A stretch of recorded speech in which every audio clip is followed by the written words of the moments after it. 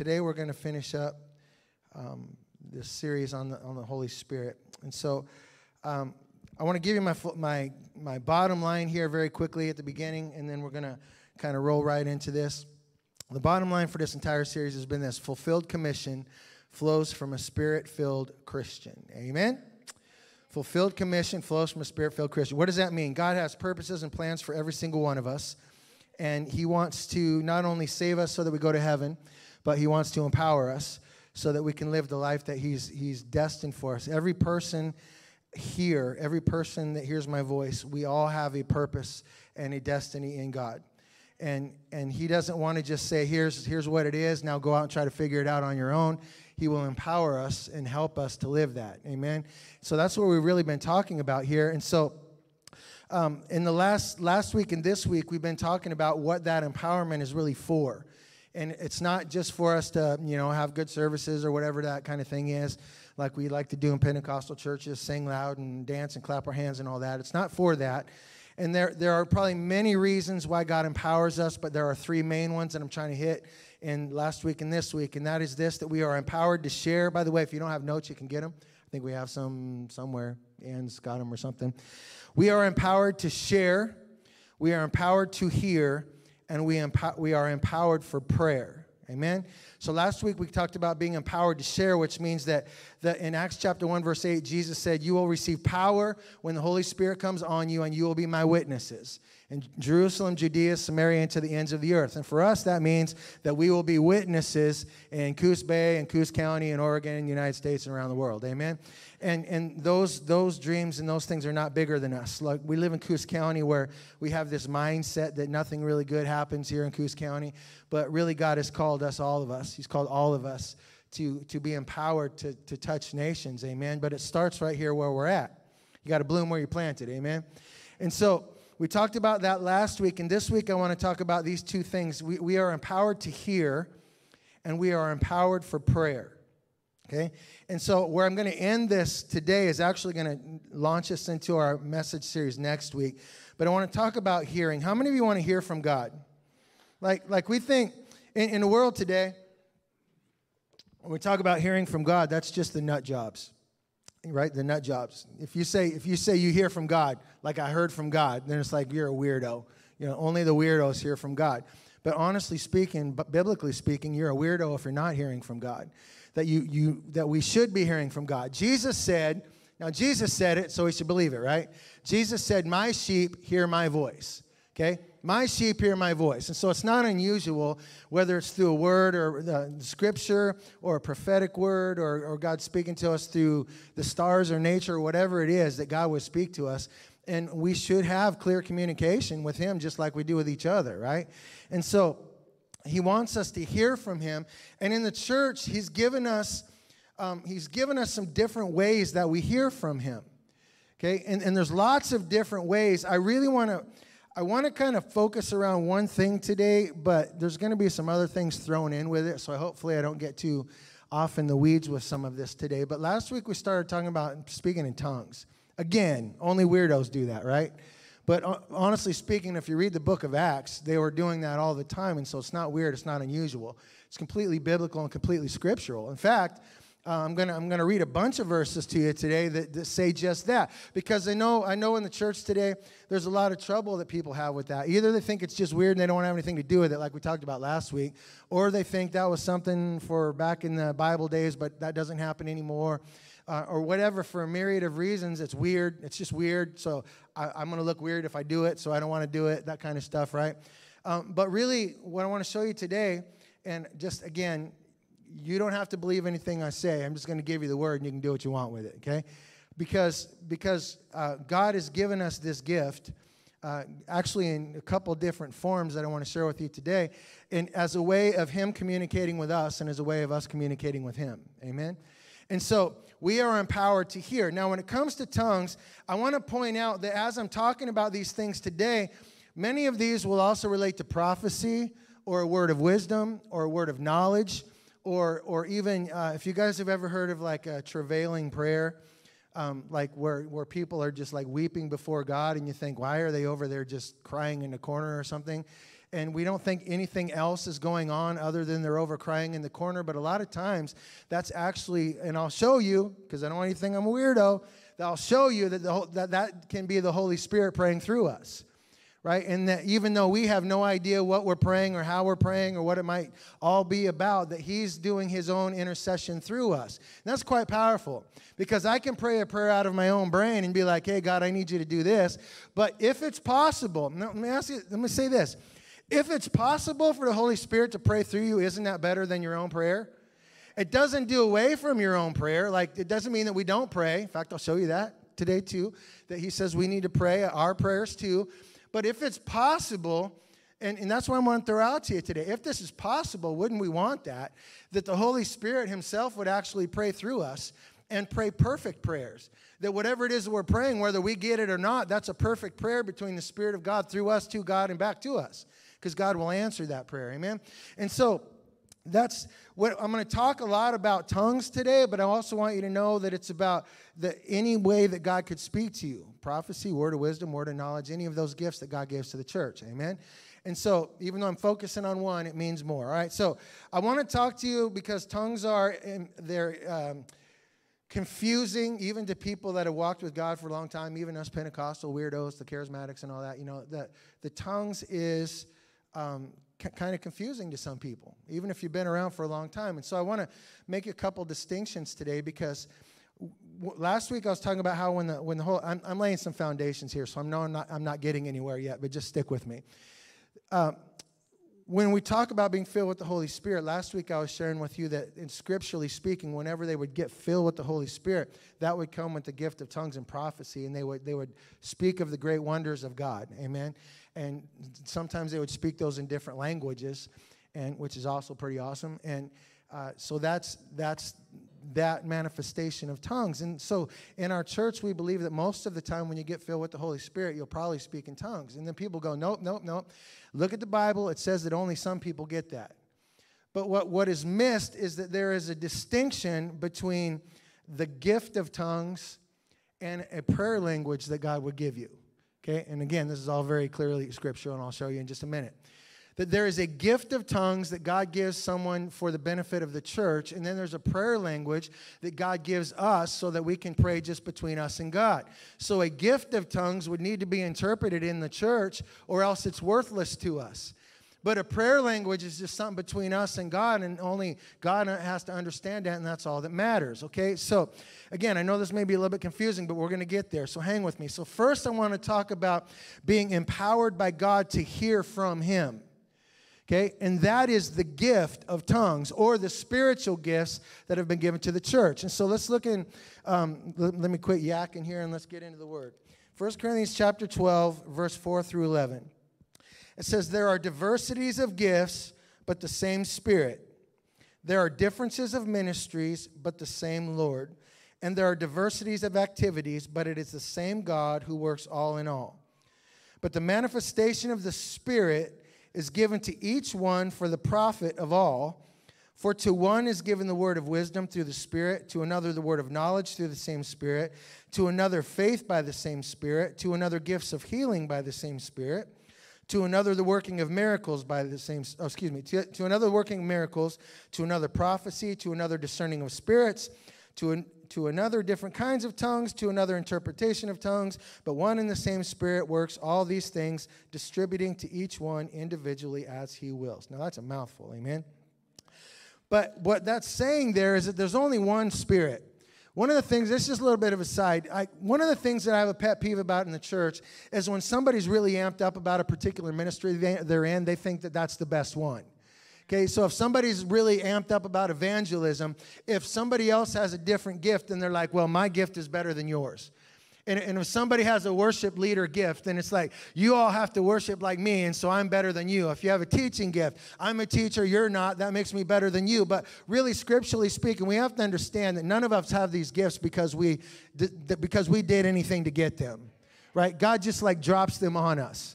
It's like if you just walk over and give you $1,000 and then you do something with that $1,000 for God and then go, look what I did. You didn't do anything. I just gave you that money, right? It's like when I talked to you about my kids when they were younger, I would give them money. I would give them money to buy me a Christmas present.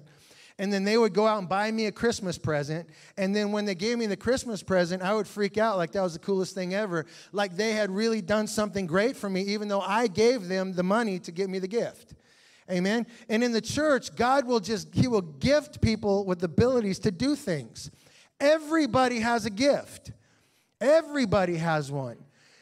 Whether you are a follower of Christ or not, we have God-given gifts inside. There are things inside of us that we can do we can just do. You know, we think it's like false humility in the church. We say, man, you're really good at that. And you go, oh, well, it's not me, it's God. And as I say, if it was God, it would be way better than what you did, but that was pretty good. Okay? So if you use your gift for God, people that aren't even saved have gifts from God because we're born with them. What matters is if we take the gift that we have and we use it for Him once we come into relationship with Him. That's what matters. So whatever gift you have, whatever gift I have, it's not for me, it's for the body. Okay, and so in 1 Corinthians 12 here, he says God has given these different kinds of gifts to the church. Now, those gifts, some people will say they were done back with the apostles or whatever, but there's no indication in Scripture that these gifts would ever pass away. And so in the church today, just as 2,000 years ago, we should have the gift of speaking in tongues. We should have the gift of interpretation, the gift of the word of wisdom, word of knowledge, prophecy, the gift of healing, miracles. All of these things should be in function in the church today, just like back then. Amen? But what I want you to key in on for today's message is how many of those gifts that were just listed there have to do with us hearing from God. God has not put us out on a limb and said, you have to go out there and figure it out on your own. That's good news because we're all stupid sheep, right? If I'm going to go out and try to figure out life on my own, I'm just going to fall flat on my face. I know that from experience. So I'm going to always go out and do the wrong thing and say, here's what I feel like God has called me to do. I'm going to run out and try to do it, and then I'm going to fall flat on my face, okay? But God has not left us out on a limb there. He says, I will give gifts so that I can speak to you what you should do, and then I will empower you to do it. And so in that list there, he says there's a word of knowledge, a word of wisdom, there's prophecy, there's the gift of tongues, and there's a gift of interpretation. Now, I want you to understand that in this context, tongues is a gift. And it's given so that it can come through the church so that we can get, as a body, we can get a message from God. He can speak to us. So you'll notice in there, in this context, it says some will have the gift of tongues and others will have a gift of interpretation. Now, interestingly enough, my dad, all of my life since we've been in church, has the gift of tongues. And we don't see that much now because they're not able to come because of COVID, right? But my dad, as far back as I can remember, would always have a gift of tongues. We'll be in the middle of worship or something, and he'll just bring a message in tongues, and then everybody will sit around for a minute, and then somebody will interpret it and say, hey, this is what that was. You'll notice that it can happen, but very often, one person has the gift of tongues, and the other will have a gift of interpretation. Okay, this is very different than a prayer language, which we're going to get to in a minute. So in the church, there are times, and I think probably all of us have been there at least one time or another if you've been in the church for a while, when there will be a message brought forth in tongues. And then it's like, okay, now what do I do with that? Because I know and you know that if a message is brought in tongues, that doesn't do me any good, does it? If somebody just stands up or sits or whatever and they bring a message in tongues, that doesn't do me any good because I have no idea what that was. To my human mind, that just sounds like a bunch of gibberish, right? To me, okay? But what it's saying here is in the church, there will not only be those who have that gift where they will bring the message in tongues, but God will also give someone else an interpretation. And so what he's saying in these verses, and what I'm going to talk about here in just a moment, I'll read to you a little bit more, is that he says in the church, when a message comes in tongues, that must be interpreted or else it's going to be worthless to the body. Because some people say, well, that all went away. We don't need that anymore, and we shouldn't have that anymore. But listen, that's always important to us because God's trying to speak to us, but it must come with an interpretation. Does that make sense? I know that today is not my normal kind of jump up and down and amen kind of message, but I'm trying to give us some deep stuff foundationally here, okay? So when you look at 1 Corinthians, if you back up a few verses from what I read, in verse 1, it says this, pursue love and desire spiritual gifts, We're supposed to want this stuff. We're supposed to pursue it in the church. We're supposed to say, God, pour out prophecy on us. Pour out a word of knowledge, word of wisdom. Pour out the gift of tongues and interpretation because we want to hear from you. We don't want to just come and sing a song and go home and be like, well, there was that. We did that. We want to be able to actually hear from you. So he says, desire spiritual gifts. And then he says this, especially that you may prophesy. For he who speaks in a tongue does not speak to men, but to God. For no one understands him. However, in the Spirit he speaks mysteries. But he who prophesies speaks edification and exhortation and comfort to men. And he who speaks in a tongue edifies himself, but he who prophesies edifies the church. Now watch this. Paul said this. I wish that you all spoke with tongues, but even more that you prophesied. For he who prophesies is greater than he who speaks with tongues, unless indeed he interprets, that the church may receive edification. So, again, you'll have people in the church that say, we don't need tongues, we just need prophecy. Because Paul said prophecy was better, right? Did Paul say prophecy was better? He didn't. He did, but he didn't. He did, but he didn't. Because he says prophecy is better unless it's interpreted. So I want you to notice there that in that passage, he says that a message in tongues is not as good as a prophecy unless that tongues is interpreted. Because if it's interpreted, then it's on the same level of importance. And why does God choose to do this? Here's another question. Why does God choose to do it this way? I have no idea. Here's your pastor that's been to school and trained and all of that. Why does he choose to do it that way? I have no idea other than he just did. Why doesn't he just say prophecy? Why doesn't he just say word of knowledge? Why do we have to have a tongues and then an interpretation? Why doesn't he just say it? Right? I don't know. But he's chosen to do it this way. So he says that prophecy is better unless there is an interpretation. Okay, so prophecy is good, but tongues and interpretation is good also. But if the tongue is not interpreted, I'm beating this dead horse here. I'm just trying to get the point across. The tongue is only good if it's interpreted for everybody. Does that make sense, right? Because I don't want to beat that dead horse anymore. Okay, so watch this. When we come into the church and there is a message in tongues that is given, we should all pray for somebody to have that gift of interpretation. Now, you might be like, well, I pray somebody else will get it. But you also should pray, God, if you want to give it to me, give it to me. Because there's been a lot of times I thought, because as I grew up in the church, there were just certain people, and I know if you weren't raised Pentecostal church or whatever, this is like outside the box. But for me, it was just like, it's just the way it works, is that I knew certain people in the church that were going to give the tongues, and I knew who was going to. If there was a message given in tongues, I knew exactly who was going to give the interpretation. Okay? And I knew exactly who the people would be that would give the message in tongues. Right? And so whenever that was given, I wouldn't really ever be like, oh, God, give me the interpretation or something like that. I'd just be like, oh, God, give her that or give him that or whatever the case was. And then one day I realized, because I was praying along, and all of a sudden somebody gave a message in tongues, and then it was just like, I don't know. How do you explain that? Again, I don't really know unless you know how it's happened. I just knew what it was, and I was like, boom, I just said it. And then I was like, whoa, how'd that happen? Because I wasn't thinking about that. I wasn't trying to figure that out. I'm not trying to manipulate anybody into thinking anything. It just popped into my head, and I just said it. It's like, wow, that was pretty cool. Right? So we should desire these gifts. So whether it's message in tongues or interpretation. But here's the main point I want to make on this, because I really want to get to the prayer part of this, is that in and of itself is not helpful to the body unless somebody can interpret it. And that is what's called the gift of tongues. Okay, and so what people sometimes get confused is the difference between the gift of tongues and a prayer language, which would be between us and God.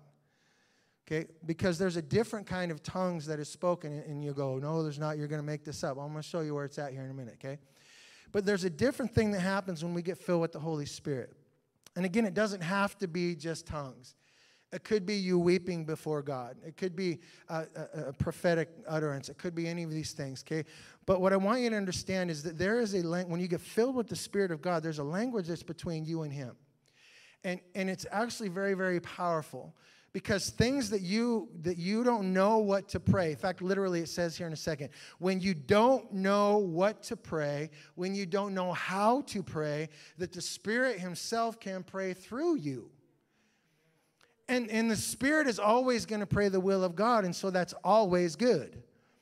And this is where we become empowered to pray, which is what I want to get to. It's your second point here, and we'll go relatively quickly, I think, from this point. Okay, now watch this. In the midst of the verses that we've already read, in verse 2 of 1 Corinthians 14, I want you to notice a distinction. That in verses 1 to 5, he's talking about how there must be an interpretation if there's a tongue given to the body. Okay? But I want you to notice in verse 2, he says something a little bit different. He says, he who speaks in a tongue does not speak to men, but to God. Now, this is the Bible, right? I'm not making this up. Anybody? Okay, because I know that this is kind of like, this is weird. I just want to point out, this is right there. It's right here in the book. It says, he who speaks in a tongue does not speak to men, but to God. For no one understands him. However, in the Spirit, he speaks mysteries. In verse 14, it says, if I pray in a tongue, my spirit prays, but my understanding is unfruitful. In other words, when I'm praying in a tongue, I haven't got a clue what I'm talking. It sounds like just babble to my brain. That's why I'm always telling people, when you're praying to receive the baptism of the Holy Spirit, please do not pray to speak in tongues. Don't. Because that will stop you from getting it. Because what happens is if some weird thing starts to come, then you'll shut it down because it sounds weird to you. Because tongues does sound weird. Right here, to brains, it sounds really oddball. Okay? And what happens is the Spirit begins to move, and you're so focused on what it sounds like that you shut everything down, and God doesn't really have a chance to move inside of you because you're too up here in your head. Okay? Does that make any sense? Again, man, I know that this is not my typical message, but there's some empowerment that God wants to bring to our church. He wants to really bless our prayer time. He wants to increase our prayer time, and this is the kind of thing that helps us with that. Okay? So he says there, when I pray in tongues, my spirit is praying.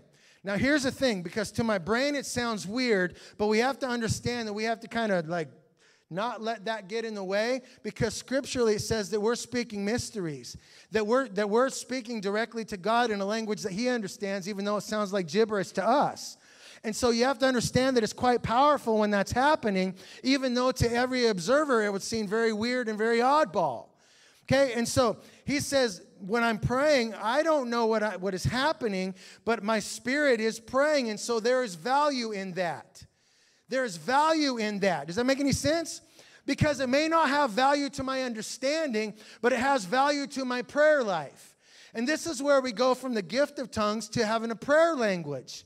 That when I'm praying, sometimes I'm praying just how I pray, and sometimes I may pray in a tongue, sometimes I may pray through my tears, through my weeping, through groaning, which we'll talk about in a minute. But all of that, we're like, that doesn't mean anything.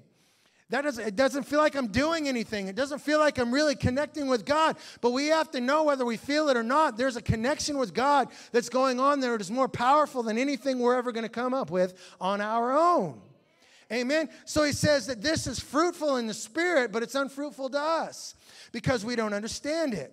So he says, my understanding is unfruitful, but it's something that is still powerful. So we're not talking about something going on with the body here. We're talking about just between me and God now. Does that make any sense? So if somebody is just in here praying or worshiping or whatever, and they're speaking in tongues, and some religious, hyper-religious person is going to be like, hey, they need to interpret that. No, because that's not what it is. There's something else happening. That's something going on between them and God. That's a prayer thing that's going on, and it's powerful. Do you know how powerful it is? When you really understand this, the scripture says that it is God himself in us praying through us. The Spirit of God in us praying to the Father through Jesus for us and praying things that we could never figure out that we even needed to pray. Does that sound too good to be true? Because it does, right? It sounds too good to be true, and yet that is what God has given us access to in our faith walk. So watch this.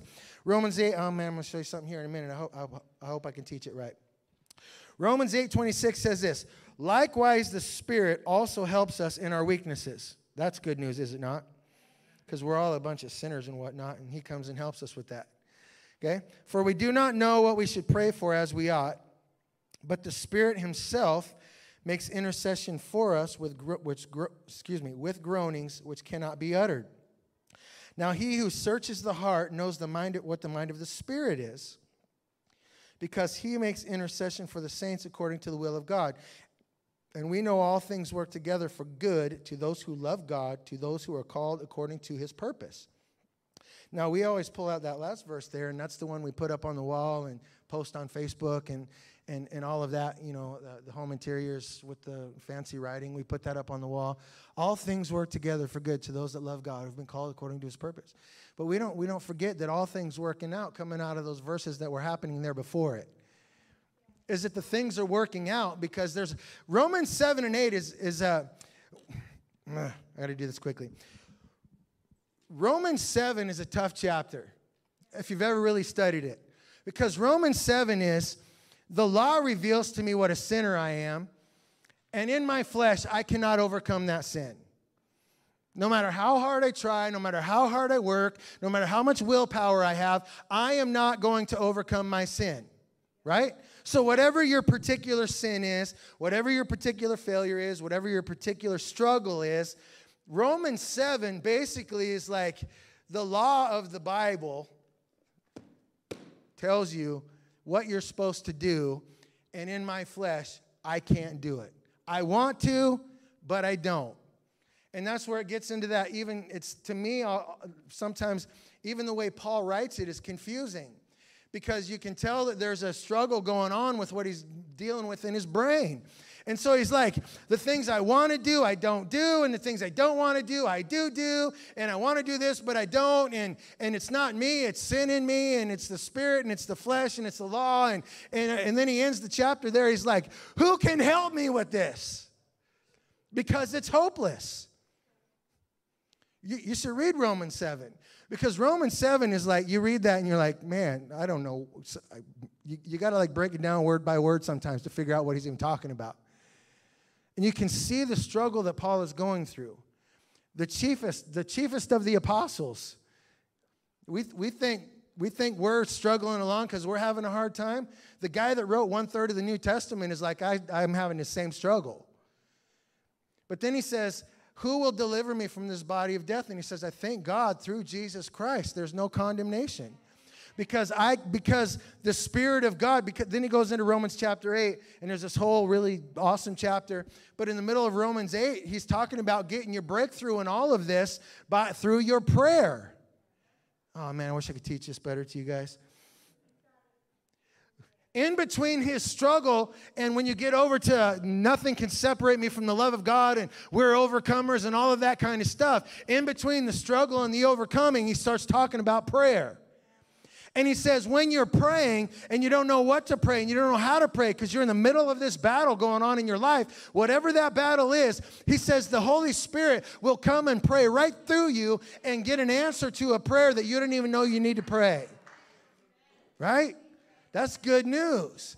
So he says, and this is awesome. This is really cool right here, okay? But there's a word in there, groanings. He says he'll pray through us, intercede for us with groanings which cannot be uttered. Now, I was texting Josh all excited this week because you remember that I preached on this subject like a couple years ago. And when I was going back over that, preparing for today, I saw something that in all of my years I've never seen. And I've heard these messages all my life. Some of you have too. And I just saw an aspect of the groanings. In fact, we were going to sing a song today, but it wasn't working out about that. And it's in that word groanings. Now, if you know, oftentimes when you look in the Greek word, if you can kind of trace where that word came from, you can find some little more information about it, okay?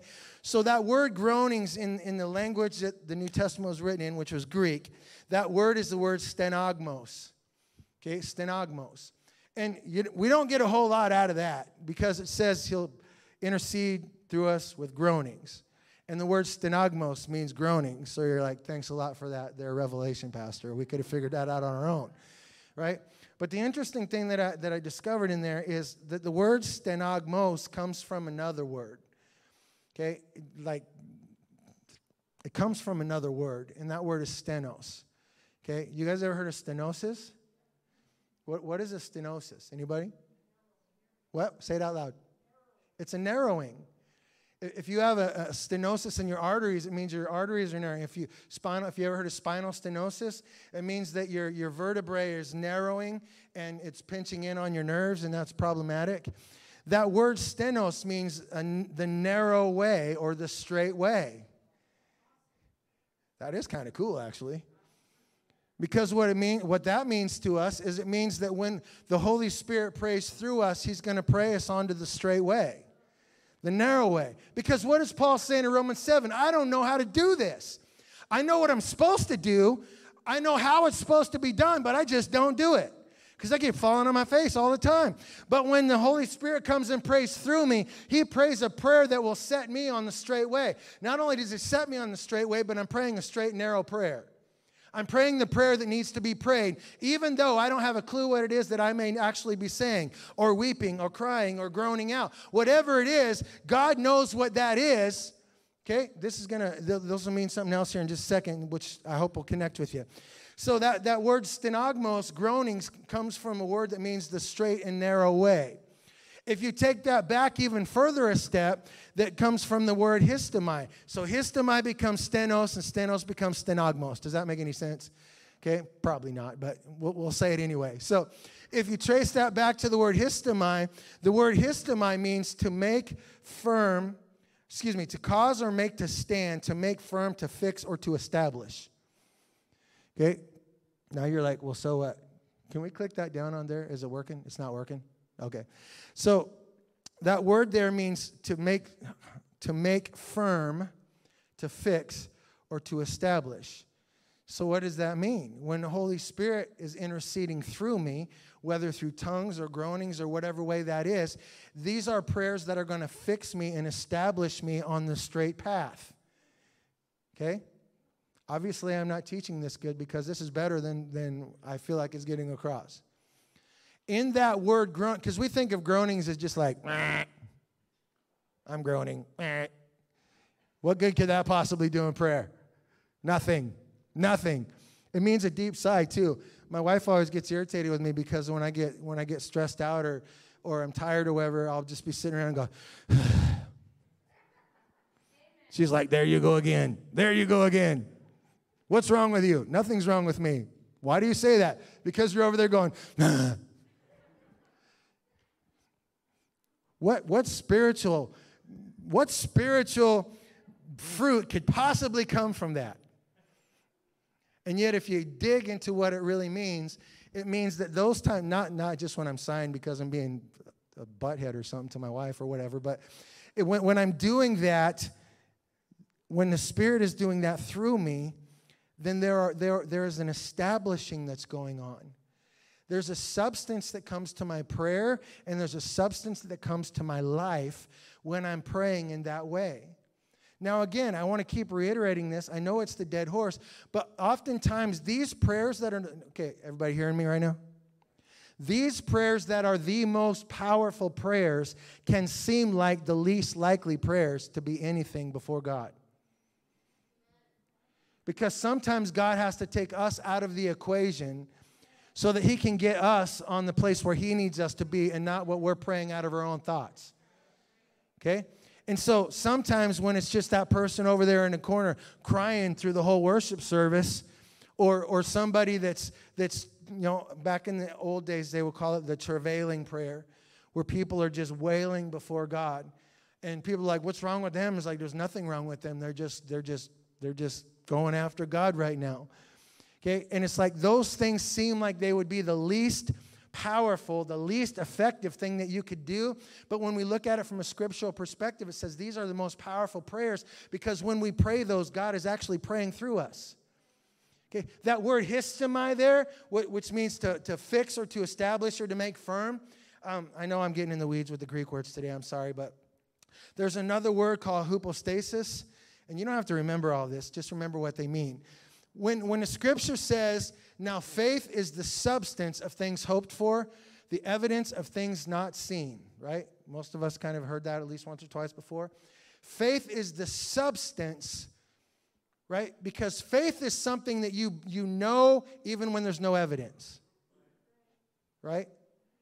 How do you know that you're saved?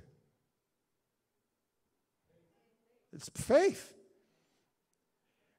You have to take on faith that some dude that lived 2,000 years ago lived a perfect life, and then he died on a cross, and then 3 days later he came out of the grave, that he overcame death, and through his perfect life, the shedding of his blood and his resurrection, that I can just believe in that and I will be saved and go to heaven? I mean, that sounds like good news, but show me the proof. I can't show you the proof because I don't have the blood. I don't have the cross. Jesus is not physically standing here. I have to take that by faith, right? When I hear the word, I take it by faith. Now, the interesting thing is that God will reveal himself, and you will know something more than just the faith of it. But the interesting thing is when you step into that relationship with God, it says that by grace we have been saved through faith. It's not any work we do, it's a gift of God. Amen? You have to take that by faith. So I believe that Jesus died for me 2,000 years ago. I'm saved, I'm on my way to heaven. Okay? Now that faith that I have puts a substance to, there's a substance to something that I can't see. Does that mean, oh man, I'm struggling a little bit today. I'm just going to be honest with you guys. There's a substance to what I believe even though I can't see it. Right? Anything you do in your faith walk with God, you have to take a step of faith before there's any evidence that anything is going on. But when you take the step of faith, then God brings the substance. In the Old Testament, he said, now remember the ark. If you touched the ark wrong, you would just die in the Old Testament. Like the oxen stumbled one day, and the guy reached up to study, and he touched it, and then he was just dead. So nobody's want to touch that, right? But then God says to the Israelites, he says, I want you to cross the Jordan River. What I want you to do is have the priest take the ark and step into the river. Rushing river. If I touch this, I'm going to die. If I drop it, I'm going to die. It's got to be perfectly maintained. And God is telling us to step into a rushing river. And when I step into the river, then the river will part. Wouldn't it be much easier if the river just parted and they just walked across? But to take the very representation of the presence of God and step into a rushing river, hoping that when you do that, it'll part so you can walk across, that's a whole different level of faith that you're walking in there. But they had a word from God. This is what God said. And so they had to put substance to something that they didn't know until they stepped into it. So that word for substance is the same word that comes out of our groanings. That when I'm praying to God in a tongue or through a weeping or through a groaning or whatever it is, however he happens to want to do it, when I'm doing that, there's a substance to something that I don't feel like maybe there's a substance to.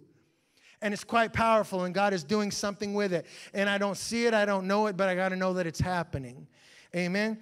And so, if you happen to be in your notes, watch this. When we don't know what to pray, the Holy Spirit will intercede through us with prayer that keeps us on the straight path and will cause us to stand and be established in our faith. Okay? When we don't know what to pray, the Spirit will pray. He will put us on the right course, and He will establish our feet on that path. Okay? I got someone in my life that needs a healing. I got someone in my life that needs a word from God. I need someone in my life that I want to come to faith in Christ. What do? You begin to pray, and you pray all of our prayers. We pray ourselves out, and then God can pray one prayer through us. Boom, and everything changes. Amen? And so, when we don't know what to pray, the Holy Spirit will intercede through us with prayer that keeps us on the straight path and will cause us to stand and be established in our faith. I want you to notice the way that I worded that He will cause us to, because He will cause something that we will not do on our own. Amen? There's only one, this word stenagmos for groanings, and I'm almost done here, but there's only one other time in the New Testament when this word is used. And it's used in the book of Acts. And this is interesting, Acts 7:34, and it's actually a quotation of the book of Exodus. He's quoting the book of Exodus. But he can't do that in Hebrew, right? He's got to do it in Greek. And so when it talks about the children of Israel were in bondage, When the children of Israel were in bondage, it says that they were groaning to God. They were crying out to God. They were groaning. And it says when they groaned before God, God heard that prayer. And that's exactly what set in motion the whole story of Moses. Okay? Was it God's plan for Moses to do this all along? Probably yes. But what was it that God used to set that in motion? Man, I know I'm in the weeds with some of this today, guys, but at least grab this part, okay? What was it that set the Exodus in motion was the groaning of the children of Israel. That they were crying out to God because they had all sorts of promises from God. They're God's children. They're the chosen ones. Many nations are going to come from them and all of this, and yet they're completely in bondage and slavery in Egypt. You know, you get a promise from God, and then the next thing you know, you end up over in bondage somewhere. You end up in the middle of a struggle, in the middle of a war, in the middle of some crazy thing going on in your life, and you're going, God, I thought you said this. God, I thought you said this. You can respond one of two ways to that. You can get bitter, and you can get angry, and you can turn your back on God, or you can press into His promises. You can press into His promises, and you can pray, and you can seek Him. I know a lot of people who've done both ways. You know, I get stunned by people. They go through a struggle in their life, and the first thing they do is they get bitter at God. Well, where was God? Where is God in the middle of this? Where was God with that? But I've known other people who take that struggle, and they say, I'm not standing for this. And I'm going to go stand before God, and I'm going to call out to Him and say, this is what you said. And I'm just going to stand here, and I'm going to keep calling out to you and calling out to you and calling out to you until you come and do what you said. See, because we believe that God makes promises and answers them. We believe that when God speaks a word, every promise in the word is yes and amen in Jesus Christ. So when He gives His word to something, He means it. Amen? And so the problem is a lot of times between where we're at and the fulfillment of that word is a whole big mess. So we can either get better or we can start pursuing God. And when you start pursuing God and saying, God, I'm going to stand here and I'm going to pray and I'm going to seek you. And when it was come to the children of Israel, they were in bondage. They were in slavery. Nothing of the promises of God seemed to be working out for them. In fact, it was only getting worse. But they cried out to God. They continued to cry out for God. And when that is spoken of in the New Testament, it says that they were groaning before God. They were groaning. They were crying out. They were wailing before God. What about your promise, God? And it says that God heard that prayer. And when God heard that prayer, He met Moses in the wilderness at a burning bush. And He set the whole Exodus in motion. He delivered His children. But I don't know. I do know. We most of the time completely overlook what it was that set that whole thing in motion, and we jump right to the burning bush and we say, this is where it began. Does anybody know what I'm saying this morning?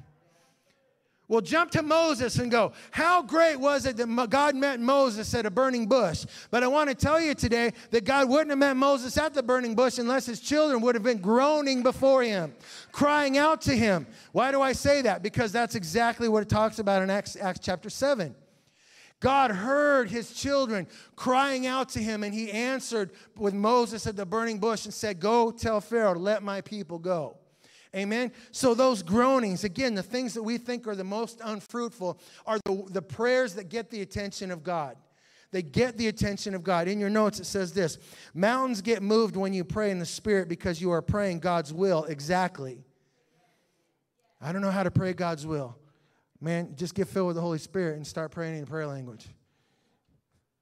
Is that tongues? Maybe it's tongues. Maybe it's a wail. Maybe it's a cry. Maybe it's whatever it is. But when you start praying that kind of prayer, you know that you're praying God's will exactly. Now, some people will go, that's just weird. I think you're just making that all up. You take the word or don't take the word. It doesn't make any difference to me. This last thing I want to say here, too, is this. Not only when we're praying in the Spirit,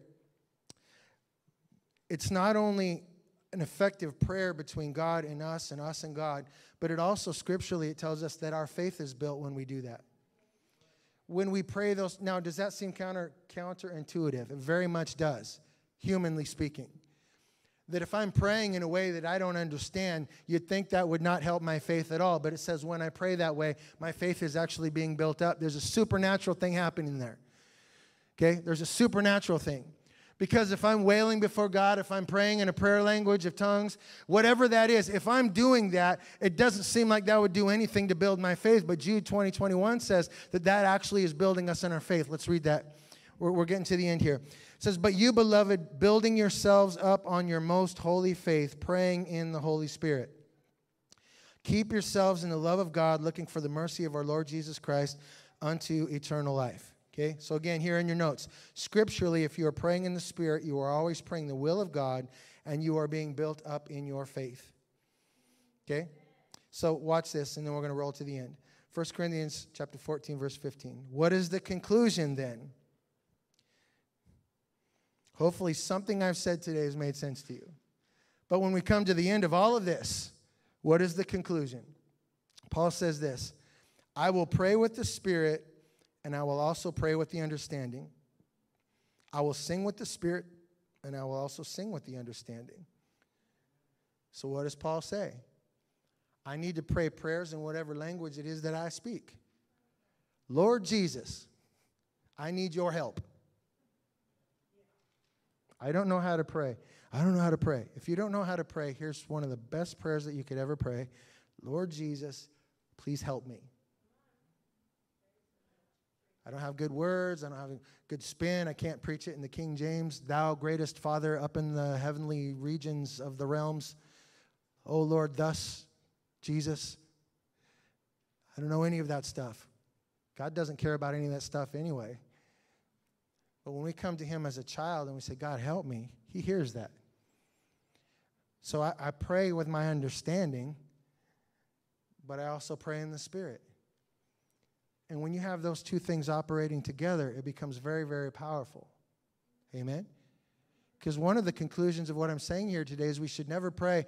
We should never pray according to our understanding. We should just pray in tongues all the time and lay on the floor and cry or weep or something. That's the only way to pray, because that's a better way to pray, right? But Paul says, no, at the end of all of this, we need to know that both of these are important. Amen? So let me say this. At the end of all of this, if you have been filled with the Holy Spirit before, if you've seen the gift of tongues in operation, if you've prayed in a prayer language, then none of this is new and you get it. But I know that whatever time these kind of messages are preached, there's people that maybe have not ever walked in that before or even heard of it. And when you talk about that, you're like, the Holy Spirit's going to come on me and he's going to pray through me and I'm going to say weird things and make weird noises and all kind of stuff. That all seems kind of weird. I get that because it is weird. Can we agree to that?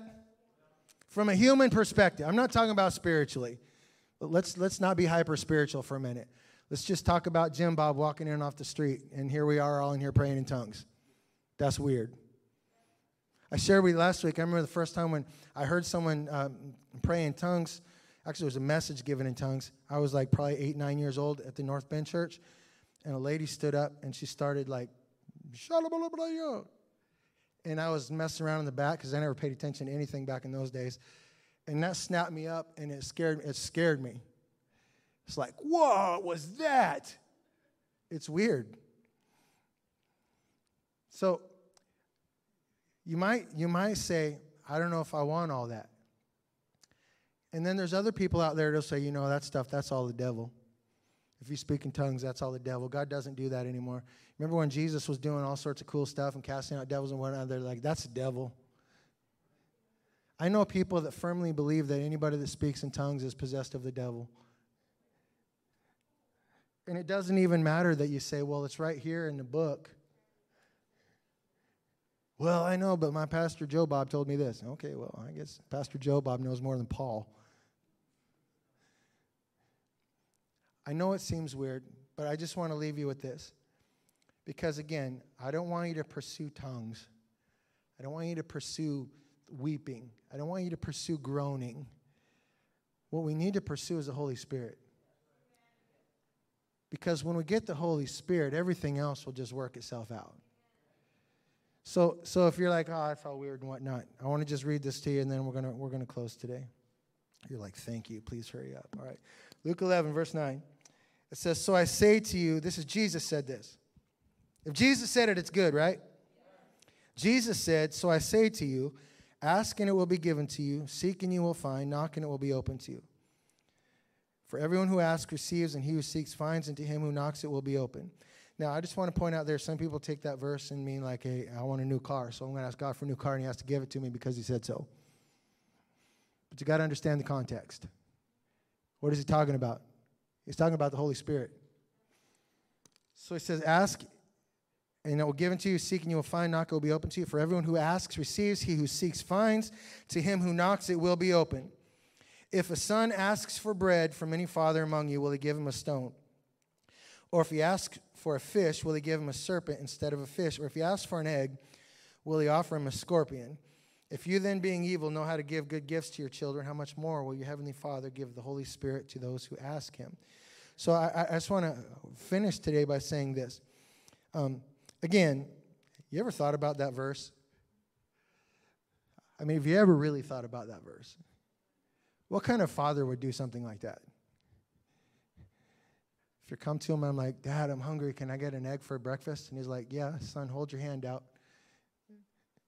Close your eyes. I'm going to give you an egg. And then he drops a scorpion in your hand. If you're like, hey, Dad, can we have some fresh halibut for dinner? Yeah, son. And then he sets a snake on the table in front of you. What kind of dad would do something like that? Not a very good one.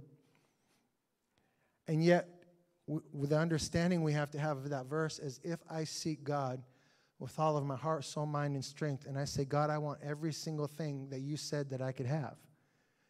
I want every promise. I want your Holy Spirit in me. Then do you think that the God, because people are like, if you pray that prayer, the devil's going to get in you and possess you. Do you think that God Almighty, who creates universes with a word, if you are saying, God, I want everything that you have for me, is going to let the devil get in there and mess with that? There is no way. He says, if you ask for the Holy Spirit, he's going to give you the Holy Spirit. He's going to give it to you. He's just going to do it. So again, I want, in all of this that I've been saying to you, I've been trying to make the point, don't seek a manifestation. Seek God. Say, Holy Spirit, fill me up. In fact, let's pray right now if you want to do that. Father, right now in the name of Jesus, we just come to you and we realize that if we're in right relationship with you, that we can have the Holy Spirit, that it is a gift given to us. We don't do anything to deserve it. We don't do anything to get it. It's just a gift that we have from our relationship with you. And it's an empowering that you give us to be a witness for you, to live a life that you want us to live, to overcome our sins and our failures. It's a gift that you give us, Lord, that allows us to hear from you, that you speak to your body, that you speak to the church, Lord, that we should hear you, that it's normal, it's not weird, it's not crazy that you speak to us. God, and the Holy Spirit will come and pray through us, and we can speak to you mysteries that we don't even understand. And Father, I just pray that today and this week and moving forward in our lives, that we would walk completely filled with you. Completely filled with you. Whatever that looks like, whatever that experience is, Lord, we lay it down before you and we trust you. We trust you that you would never give us anything that's bad for us or wrong for us. And I thank you for that this morning. I thank you for that this morning. Thank you, Lord. Thank you, Lord. Thank you, Lord. Thank you, Lord. Father, I just want to thank you as we're getting ready to close this morning, Lord, that there's so many amazing things that you're doing in our church right now. In our prayer times, our discipleship times, our Bible study times, our worship times. And Lord, I don't ever want those things to become just going through the motions or rituals, or Lord, that we sing songs that stir up good emotions and then we say that we met with you and really we just got stirred in our emotions or something. Lord, I just pray in our church that you give us a pure flow of your Holy Spirit. in everything that we do, every song, every message, every prayer, in our fellowship, in our lives, God, that you would do what you want to do in us and through us, that you would cause us to be established and firm in our faith, that you would cause us to walk on the straight way and the narrow way. And I thank you for that. And Father, as we're getting ready to leave this morning, I pray that for everyone that's in this room and everyone that's listening, God, that you would bless them and keep them, that you would cause your face to shine on them, that you be gracious to them, show them favor this week, and give them peace. In Jesus' name, amen. Amen. God bless you guys. I love you and thank you for being here.